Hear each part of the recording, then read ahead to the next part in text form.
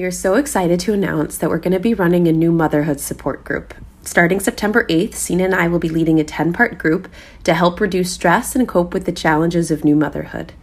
This workshop offers new moms with babies from 0 to 1 weekly group sessions that cover issues such as body image, the impact of motherhood on relationships and identity, mindful parenting, and self-care. The new motherhood support group will provide a space for connection, safety, and empowerment as we embark on the journey of parenting together. You will leave this workshop with a better understanding of motherhood and friendships with other new moms. The workshop will start September 8th and be on Thursdays from 12 to 1:30 p.m. You can register on Eventbrite, link to our website and Instagram at lovelink.co, or email us at info@lovelink.co if you want to learn more. Hope to see you there.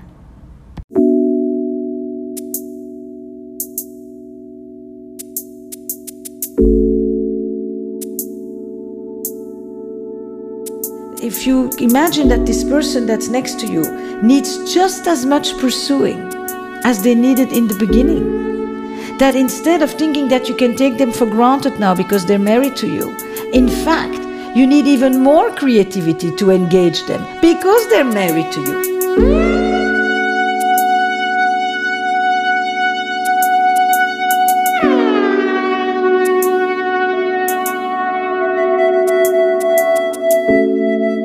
Welcome to LoveLink, your guide to love and sex in all forms. We're your hosts, Simone Humphrey and Sina Simon.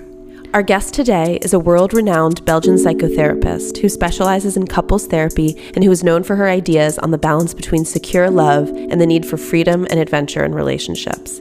She has conducted several TED Talks, including The Secret to Desire in Long-Term Relationships and Rethinking Infidelity, a talk for anyone who has ever loved, which have received over 21 million views on TED's website. She has written the best-selling book Mating in Captivity, translated into 24 languages, discussing the often contradictory nature between domesticity and sexual desire and what it takes to keep lust alive. Most recently, she released her book, The State of Affairs, Rethinking Infidelity, in which she explores cheating and offers fresh and at times controversial perspectives on the topic. She's on season 2 of her innovative podcast, Where Should We Begin?, in which listeners join her to speak with couples, helping them to explore issues and heal the wounds that impact us all in relationships. Our guest has become the go-to speaker on sexuality and relationships and has become one of the most famous therapists of our time. It's hard to imagine what she hasn't accomplished. We are so incredibly honored to welcome Esther Perel today on LoveLink. Welcome, Esther. Welcome. Thanks for coming. So you've become the expert on how couples can maintain intimacy in long-term relationships. And I'm curious what prompted your interest in this topic. What experiences in your own life had led you to explore intimacy in relationships? So interesting, because every time I hear that I'm supposed to be the expert, I think I want to say I'm a student. I'm experiencing the same things. I think that none of us have an answer for this because we are actually in a grand experiment of the humankind, which is this idea that we can reconcile commitment and freedom, love and desire, passion and stability in one relationship. And this has never been attempted to before. So no one can claim oneself an expert on that. But the reason I began it is because I had always learned that sexual problems are the consequence of relationship problems. And therefore, you fix the relationship, you work on the intimacy, the communication, the complicity, the problem solving. And if the relationship improves, the sex will follow. And for some people, that was indeed the case. But so often, that did not happen. I saw people who kept coming in and say to me, we love each other very much. We have a great marriage, a great relationship. We have no sex. And fixing the relationship did not change the dynamic. Sexuality wasn't just a metaphor of the relationship. It was a parallel narrative. And it required that we study it for its own sake. But in fact, if I managed to improve the sexuality in a couple, that erotic intimacy had reverberations on any other aspect of the couple's life. It actually worked the other way around.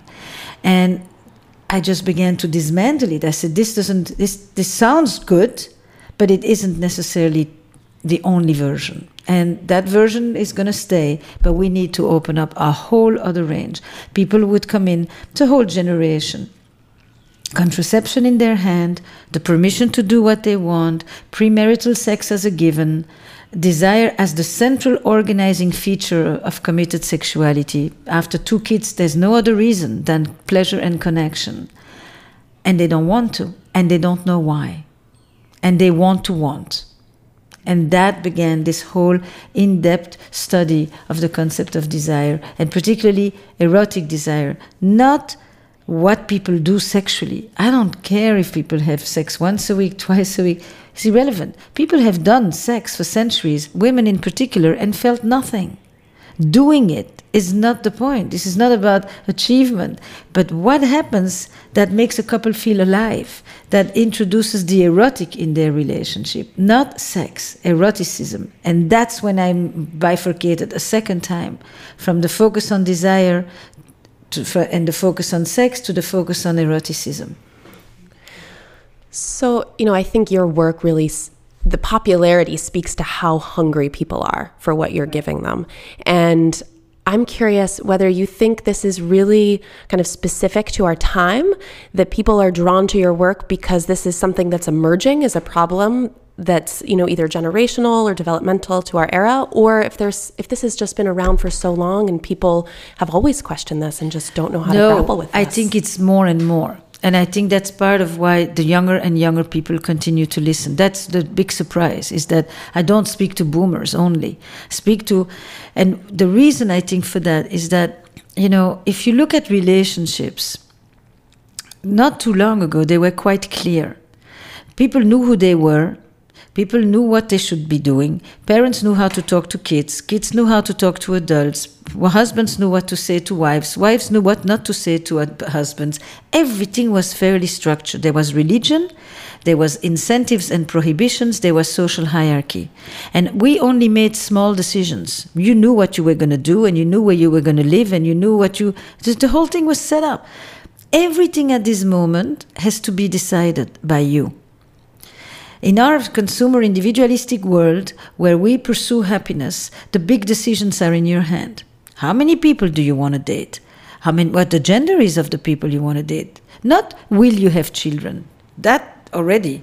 But when would you like to have children? How many children do you? Are you ready to have children? Are you living here? Are you living there? Is that really what you want to do? Are you happy? Are you happy enough? And all of this is only resolved through one thing: conversation and negotiation. And relationships, from being a thing that was rather set, has become one of the most puzzling, uncertain, self-doubt imposing aspects of our lives. Everything else has become almost easier than managing relationships. And so what there is a hunger for guides, for people who help us manage the complexities of modern relationships. What does it mean to find a person?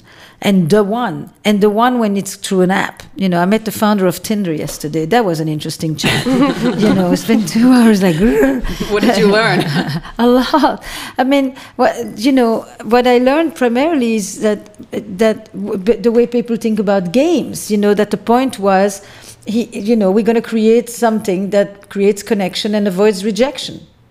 And I tried to tell him that that's not necessarily such a great thing, because managing rejection is actually a part of how you learn to become a better seducer and a better partner. And you need this iterative experience of trying and not succeeding. And once you've removed all the obstacles, you've removed the excitement. So I said, think of this way. One of the most powerful erotic equations, which comes from Jack Morin, says attraction plus obstacle equals excitement. That is the definition of romance. So how do we create more obstacles in our relationships? Actually, the interesting thing is you can't create it artificially. You don't pretend. But what is interesting is what Mitchell calls the contrived illusion of safety. You pretend there are no obstacles anymore. You pretend that if you just approach your partner at 11 o'clock at night after finishing all the chores and you scratch their back twice like that should be enough of a cue. And if you just say, shall we do it? Or do you want to fool around? That's actually an erotic energy. And you realize that instead of doing all what you used to do before, you do none of it. You really think that it's a straight line, and then you're surprised that there is zero interest and zero energy. You know, if you're going to go to a sport, you have to get your gear, you have to get your clothes, you have to reserve the thing, you have to organize the place, you have to organize who's going to go with you. There's an entire ritual. When you look at what the majority of people do in their domestic relationships around sexuality, the ritual of the pursuit, of the preliminary, of the foreplay, what we call, but foreplay has become such a problematic term, is completely gone. The room is a mess. It's like there is zero poetry. On what basis do you think somebody would become interested? So it's the illusion that you don't have the obstacle that actually trips us. If you imagine that this person that's next to you needs just as much pursuing as they needed in the beginning, that instead of thinking that you can take them for granted now because they're married to you, in fact, you need even more creativity to engage them because they're married to you. Switch it around. Which I think also just goes against the fiber of our very culture. Yeah, I did all of the work before. You know, I'm done with this. Now you're mine. And that we tend to be very complacent. In fact, you really have to put in a lot of work. Erotic couples are creative about that. They don't think of it as work. They find that fun. They play, they seduce. They don't assume that because you're with me, it's a given, you're going to want to sleep with me. And they maintain that. It's very clear what they do. And sometimes they do it, you know, in codes. They go to dance, they dress up, they prepare a bath, they clean up the room, they set up the candles, they signal each other. They write texts in the morning, they begin to notify that, you know, tonight we'll spend some time together.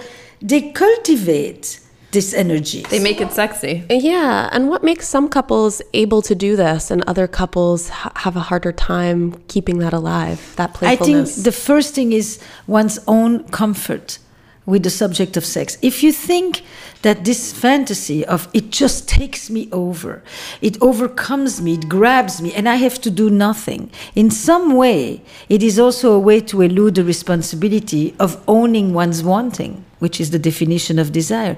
You know, when you actively pursue, you have to say, I want this thing. This thing is a good thing. I deserve it. I'm entitled to it. I want to share it with you. It feels good. You need a healthy attitude to the idea of sex. In some way, the idea of sex that grabs you eludes you to have to own it. I don't know if I'm explaining this well. It bypasses. You're having to be able to say, I want this thing, rather than it just crept up on me. That it thing that I couldn't resist is a fantasy that in some way makes people not to have to consciously, intentionally own sex. And sex in a committed relationship is premeditated. But premeditated sex in the context of a family, we find very disturbing. Because that is not the place where one should be consciously premeditating on sex. And yet it is. You know, so the first thing is the real comfort that every person has around this.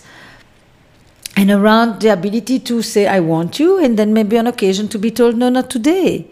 And to not experience it as a profound narcissistic rejection, but just simply the other person is not in the mood. Or that if they say no at first, it means you have to try again. And, you know, not always when you cook does the other one jump in and wants to eat. Sometimes they need to smell it first. Then they see that it is really nicely presented. Then they see that they taste it from your own plate. Then they decide to take a little plate for themselves. Then they actually eat. And then they still tell you I wasn't hungry.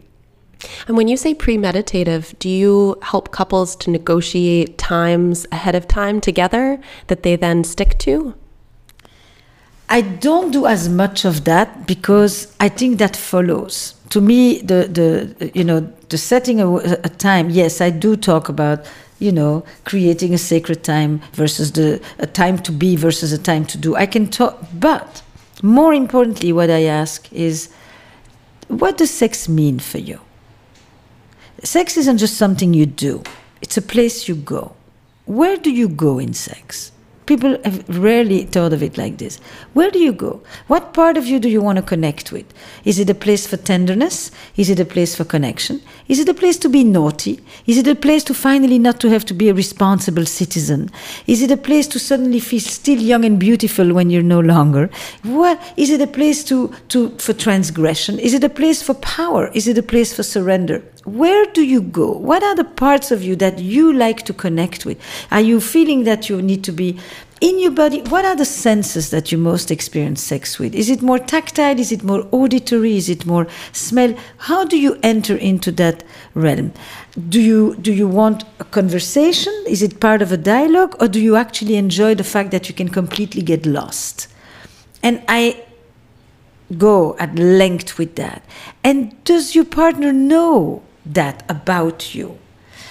What role it plays for you, and where do you go in it, and what do you like to express? Is it a moment when you finally want to do absolutely nothing? I don't want to take any responsibility. I don't want to make any decision. You do me. And do you realize that when the two of you have a you do me, that may be slightly problematic, because that makes two people who would like the other person to take care of them. Are you flexible? Can you alternate? And then how do you let each other know, this is what I would like to do? What's your code? How do you signal each other? All animals signal each other. What's your signaling ritual? And don't tell me it's, shall we? You know, it's like, seriously? You know, let's do it. Let's do it. It's like, I'm like, and you surprised? You can't even say the word sex. You know, and you surprised? Let's do, you know, it's like, do you want to? What? You know, so that's the level of discomfort. And I believe that if people gain a greater level of comfort and see it as it's good. You know, so many people think sex is dirty, but save it for the one you love. And it's amazing in our society, and you've talked about this, how in America we live in a hyper-sexed society, you know, sexual images everywhere, and yet, you know, couples are coming into because your it's therapy. Embarrassment and obsession. It's not a natural, healthy, comfortable response to sex. There is a non-stop interest, but it is an obsessive, prurient, and embarrassed. It's those three are the dominant one. It is remarkable how little couples talk about sex with each other. They talk with others, maybe, but not with the person they're having sex with. So I create sexual conversations in the room for the first time. I make them talk to each other in ways they never have. And the session itself becomes an erotic experience, as in feeling alive. I'm not talking with them about why they don't have sex, because talking about why you don't doesn't make you want. So I create an experience between them where they realize it's very, very intimate when you create a sexual conversation. You know, is there something you would like to be told when you make love? Is there something that you enjoy saying? What about you? Is it that you would like him or her to know about you when you make love? What kind of a lover are you? Would you be a lover to yourself? Ask any woman if she would make love to herself before you ask her if she's interested to make love to her male partner. Because if she doesn't want to make love to herself, she generally doesn't accept his advances either. Like, what do you see that if I don't, you know, then you probably don't have your glasses on. You must be blind. I don't like myself. And shame closes you in. It's hard to enjoy sex when you're thinking about what you don't like about yourself. Oh God, it's impossible. It's impossible. Self-criticism and anxiety are the brakes. Yeah. You know, as Emily Nagoski talks about the brakes and the accelerators. If she said, you know, I feel fat, I feel this, and I'm like, you know, you're done. You cannot. You're in your head. You're in your head, and you're in a negative headspace. You could be in a good headspace. Head is super important. It's not it's the main organ of sex, but there is a way that you literally separate yourself from it, and you look at it, and it's like, end it, and then you just lie there, and then if it's a male partner, and even a female partner for that matter, they will often feel like, I don't want to rape you. I don't want to force you. I don't want to just get pitied. I don't want to just be tolerated. And the thing about sex is that the same thing can be delightful and can be disgusting. It's the same thing. The same experience, you know, with just a notch turns from something delicious to something unbearable.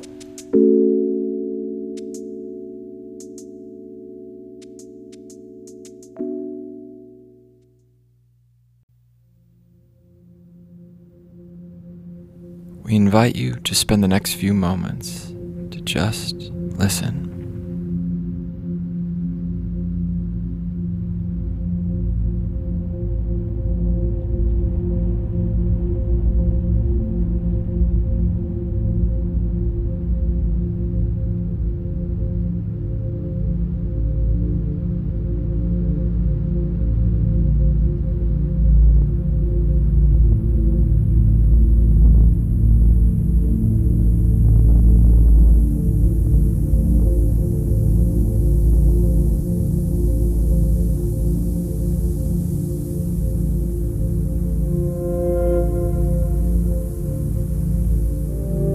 This moment was brought to you by Non, spelled N-O-N, the sound meditation app for iPhone, where no two sessions are alike. So you recently wrote a book, The State of Affairs, and I'm wondering if you could talk a little bit about the development of this book and how you became interested in the topic of infidelity in particular. So, Mating in Captivity, which is the first book, and in a way looked at the dilemmas of desire inside relationships and how we reconcile these contradictory forces of security and adventure. The State of Affairs looks at what happens when desire goes looking elsewhere. In a way, that is one way to understand infidelity. You talk about it as cheating, but it is actually, cheating is one piece it is, which is what it does to the other partner. For the person who does it, I think transgression is a better word and a more neutral word, because it includes what it does to the person who is acting and not only on the receiving end. And a more holistic approach to infidelity, which is what I try to do, was to work from a dual perspective. What it does to you and what it means for me. The impact and the motives. The reason I chose infidelity is because I wrote a book about modern relationships, not about affairs per se. But I used infidelity as a lens into modern relationships because infidelity encompasses the entire human drama. Love, rejection, abandonment, jealousy, possessiveness, betrayal, violation of trust, vengeance, you name it.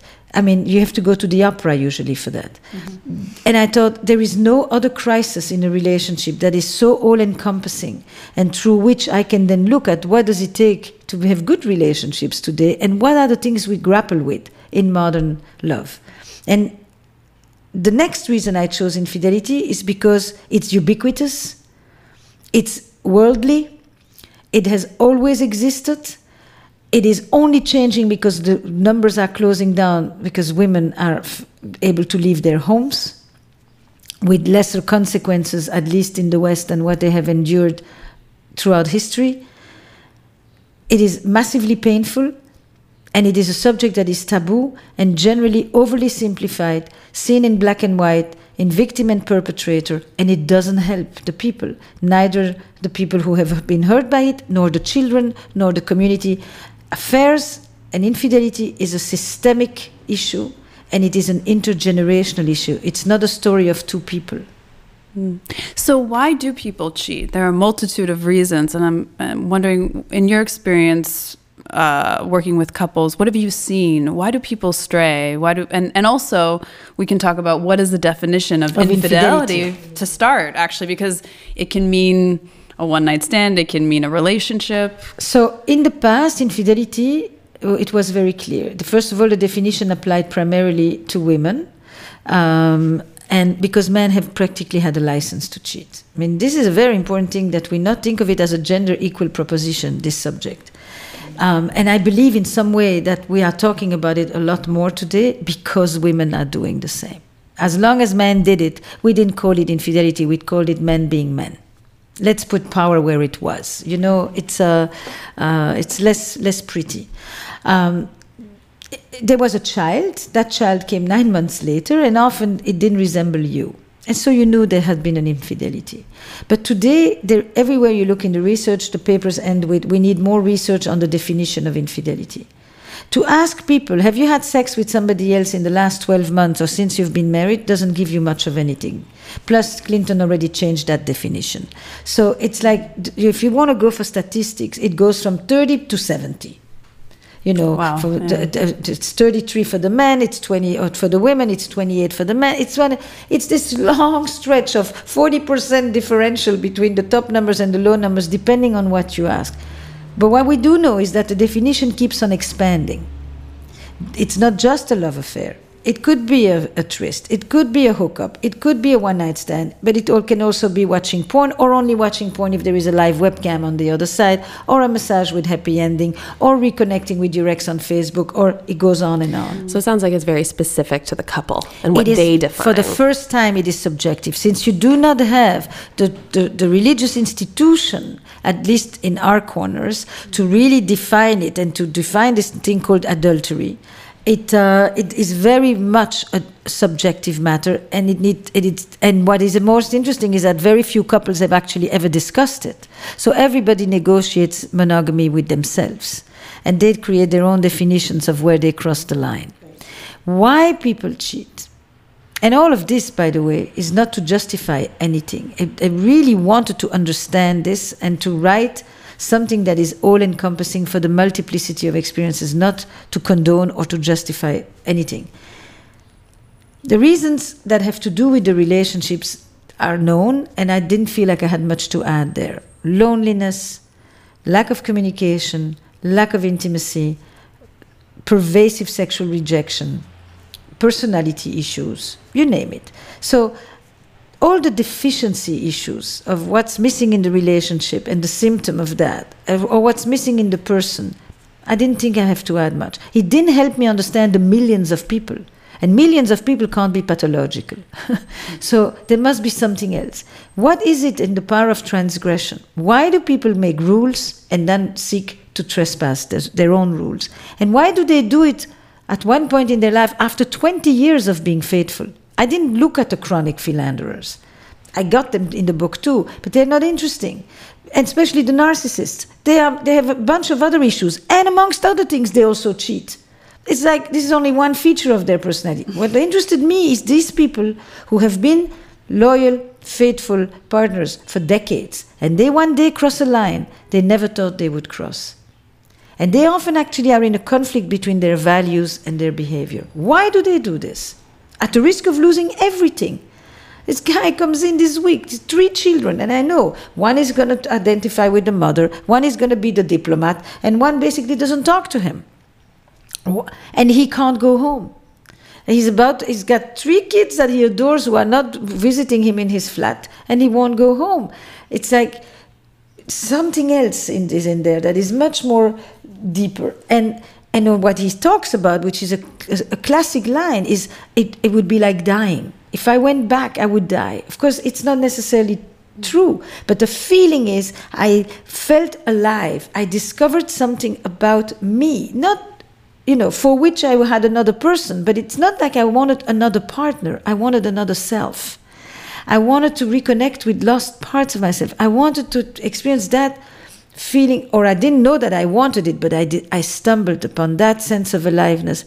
And the feeling is, if I let go of this, if I go back home, I'm going to go die. I'm going to die. And so you're dealing with loss. Either I lose my wife and my family, either I lose me.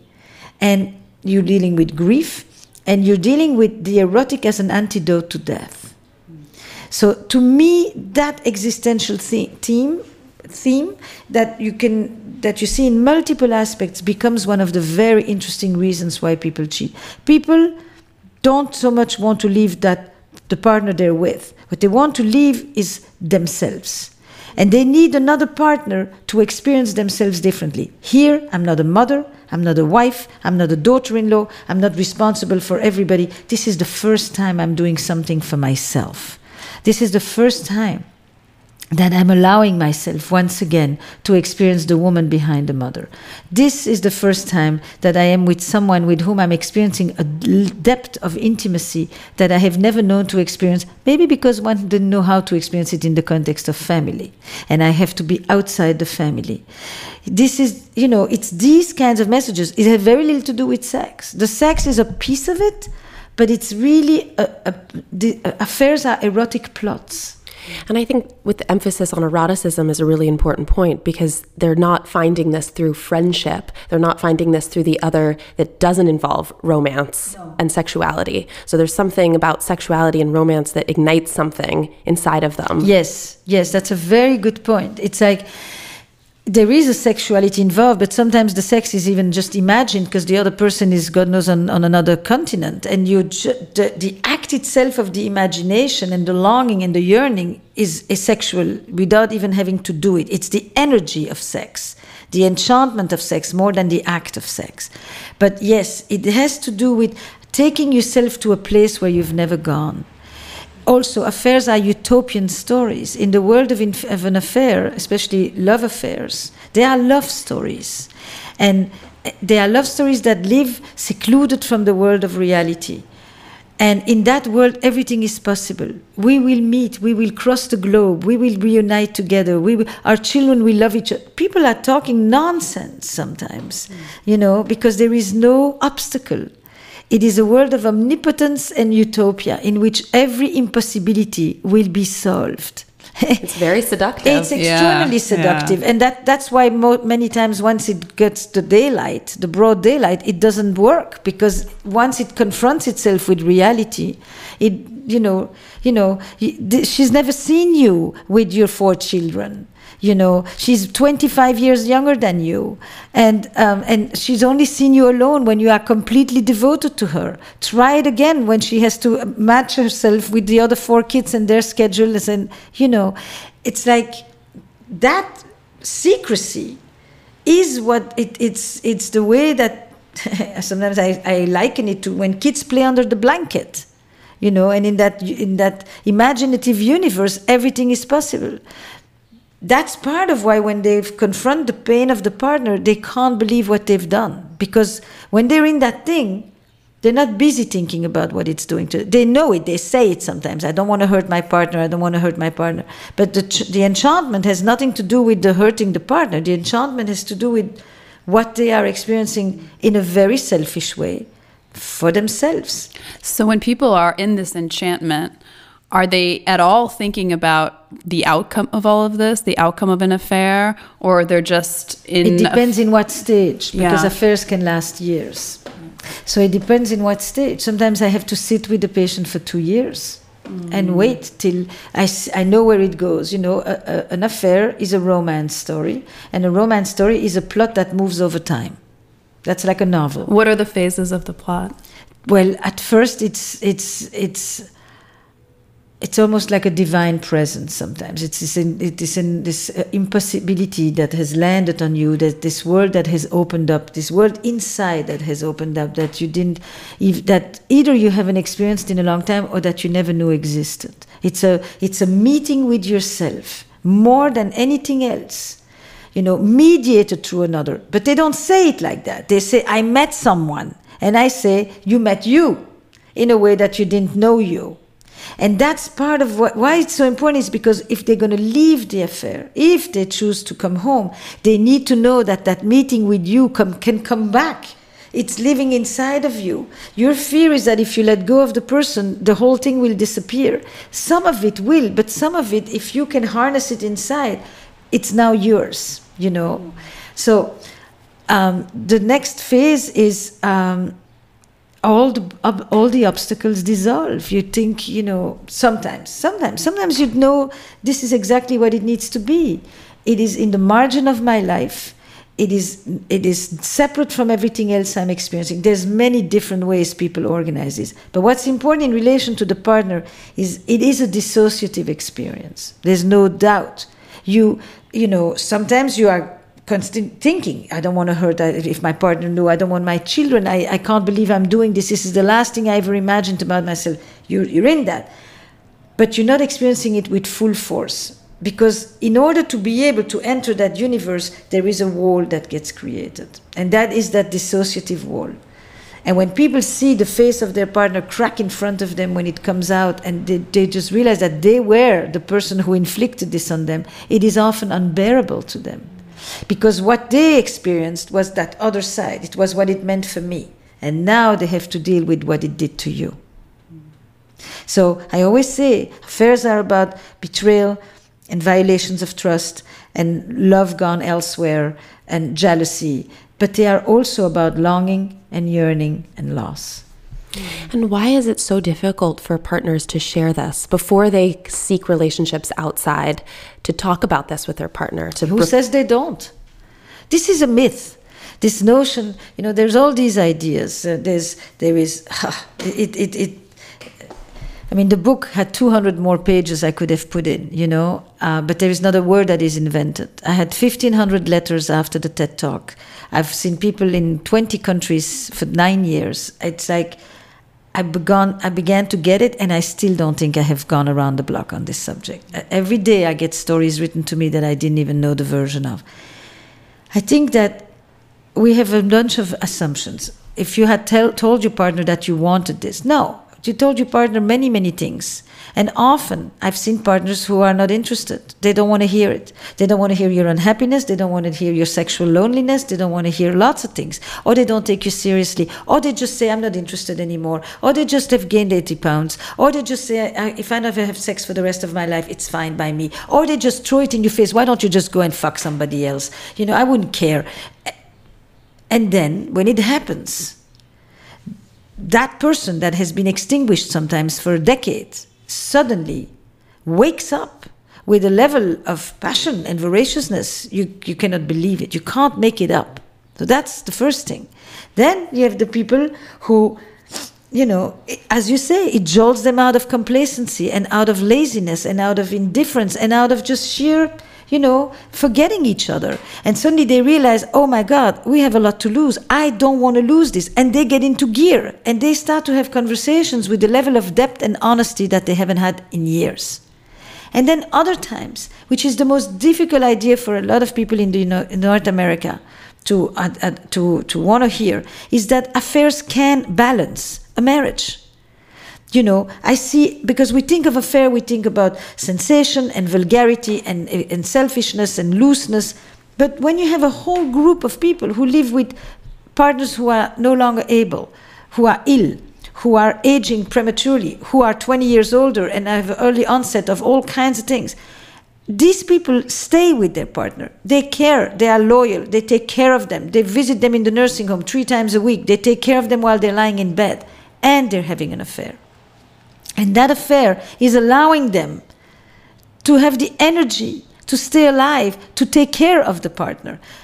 And when you say it like that, it instantly becomes a justification. It is not, but it is an imperfect compromise for an imperfect life, in which people say, that part of my life I will outsource. But there is a whole world that we share that is not just about an intimacy. A couple isn't just a story of 2 people.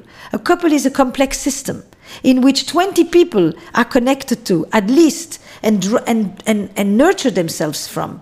And it's not because you have lost one dimension that you have to dissolve the whole system. But in North America, the dominant norm today is divorce. If you're unhappy enough to cheat, divorce. If you've been cheating, divorce. And if you've been cheated on, divorce. Why is it so threatening in North America? Why are affairs so threatening in Because North America? marriages are seen as a story of 2 people. And so the individual affront and the individual happiness is what determines.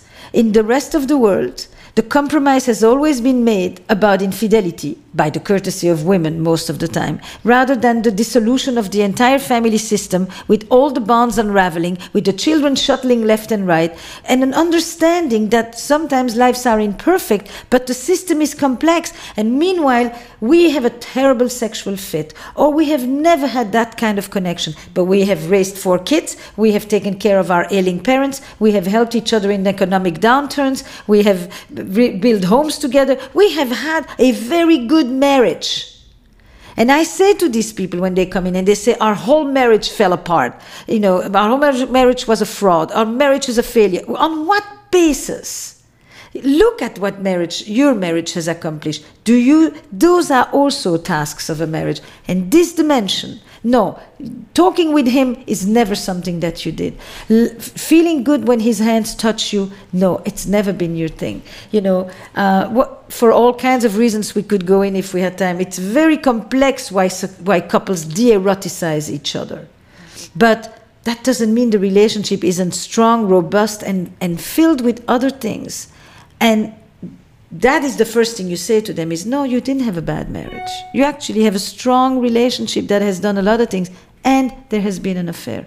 That understanding is more accepted in other parts of the world. It's not an all or nothing. If this happened, it's a failure. Because if you have everything at home, there should be no reason to go looking elsewhere. If you went looking elsewhere, obviously there's a hole. And we, in other parts of the world, don't necessarily think this way. We understand that there is a draw sometimes. And that if you choose not to do it, it's a choice not to do it. But the actual draw, the actual yearning for other things, that when you pick a partner, you pick a story. But there are other stories you could have lived. So as a couple, how do you recover from an affair? How do you heal? By staying together or not, in both cases, okay? Because I think that the first thing, and that is for both cases, I would say, the best scenario for me, and we're doing a webinar actually starting today. Nice. The 27th is today. It's called the 3 Phases of Recovery. There's hundreds of couples from the whole world that are joining this webinar. And I broke it down in the 3 phases. I think the first thing in phase 1, which I call the crisis phase, is that the person who hurt the other needs to be able to own that. You have to be able to show remorse and guilt for hurting your partner. Even if you don't have the guilt for the affair itself. You may think that you've experienced one of the most important things in your life. But nevertheless, it was a breach, and it's hurtful, and you thought of you and not of us. That's the first. The phase 1, the focus is on the person whose life has just unraveled. And why unraveled? Because today we don't expect it should happen. I wait 10, 15 more years to get married or to commit myself to somebody. I choose you amongst 1,000. You bet when I choose you, this isn't meant to happen. So this shattering of the grand ambition of love is a very major piece of the pain of infidelity today. And the loss of identity. It's not who I thought I was. This isn't meant to happen to me. This is not my life. My whole, that. The second thing is that you really need to be able to decide if you want to stay, that you're going to invest in the relationship. I don't believe that the healing of the affair is that you're never going to do it again. You cannot do it again and hate being here every day. And what most people say they want is, if you're going to stay, I want to know you want to stay and you want to be here with me. They want a reaffirmation of the love. They don't just want a surveillance system against more cheating. That's a piece of it. But it is often obfuscating the real thing. The real thing people want to know is, do you still love me? And will you? And if you stay, I want to feel that. I don't even want to know that you're just staying for the family, for the kids, for the lifestyle.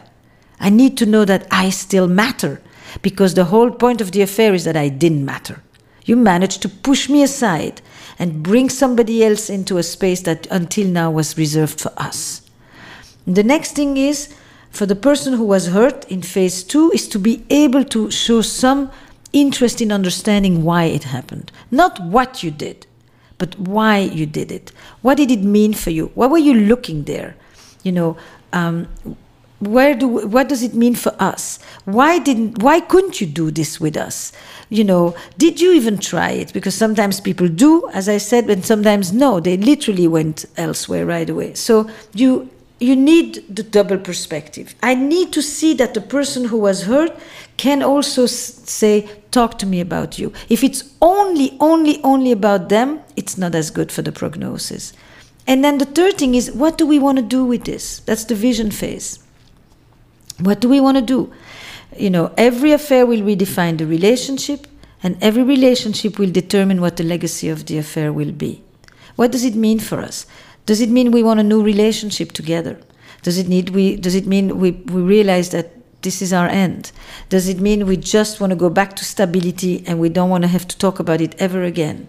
You know, does it mean that you have lost any quota for an ounce of freedom for the rest of your life? Because from now on, I dictate everything. Does it mean that we reassess the value? Like yesterday, this couple, you know, she kept saying, but we had a good marriage, but we had a... And I said to her, you know, maybe this is you holding the candle. And every time you say, we were good, he can say, no, but there was so much missing.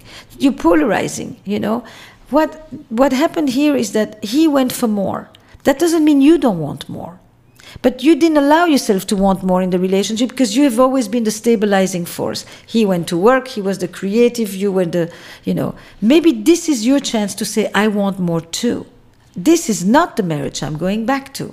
If you want to stay with me, we start from scratch. And that's when they love this line that I once came up with, but it gave so much hope to people that many of us today in the West are going to have 2 or 3 committed relationships or marriages. We know that. And some of us will do it with the same person. So your first marriage is over. Do you want to have another one with each other?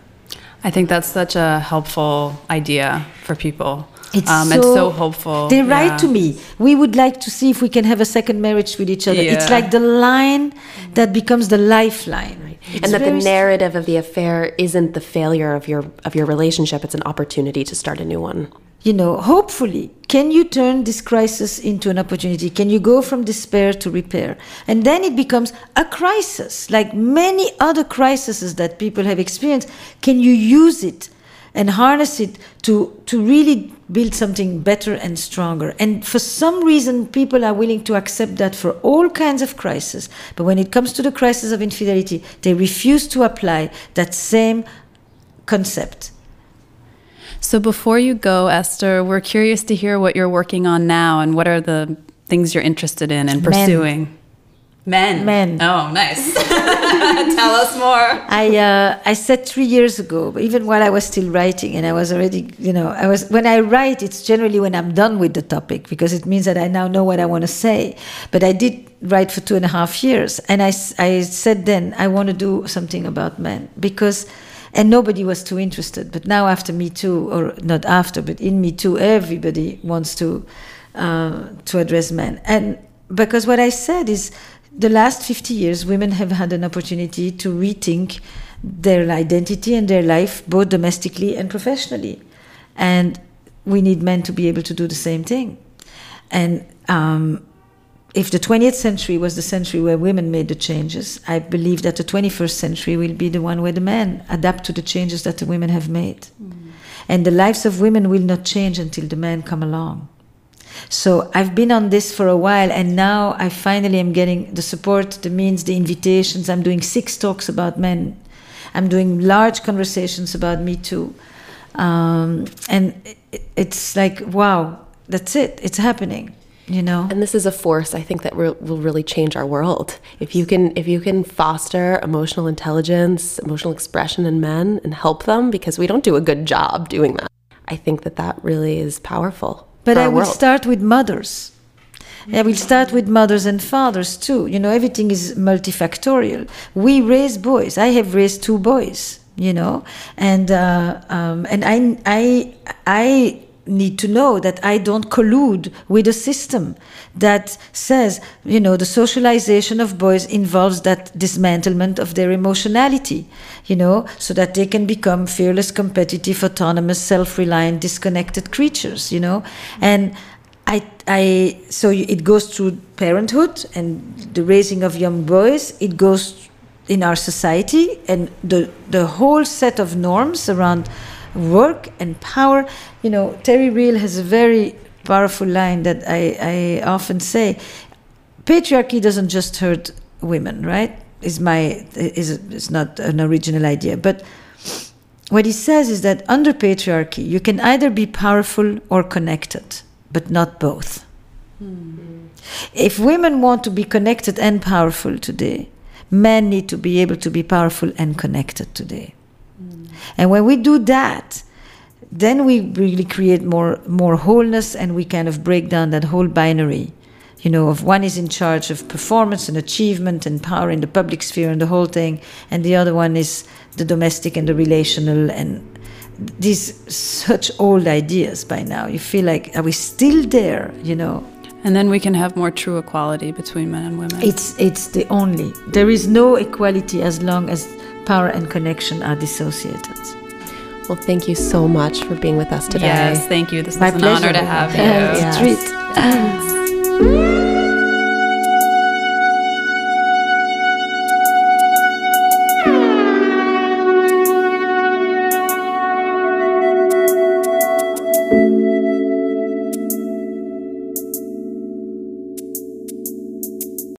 Thanks so much for listening. We hope you enjoyed the episode. To stay in touch with us, sign up for our quarterly newsletter at lovelink.co, where we share our favorite articles and resources about love, sex, and relationships. Also, in future episodes, we plan on answering listener questions. So if you'd like your questions featured on our show, send us a voice memo using the Anchor app or send it directly to our email, info@lovelink.co. And if you have a second, truly, the best way you can help support us is to rate and review the show in Apple Podcasts. Just scroll to the bottom of the Lovelink show page and let us know what you think. We thank you all again so much for listening. We're truly touched you take the time out of your busy schedule for us. Until next time.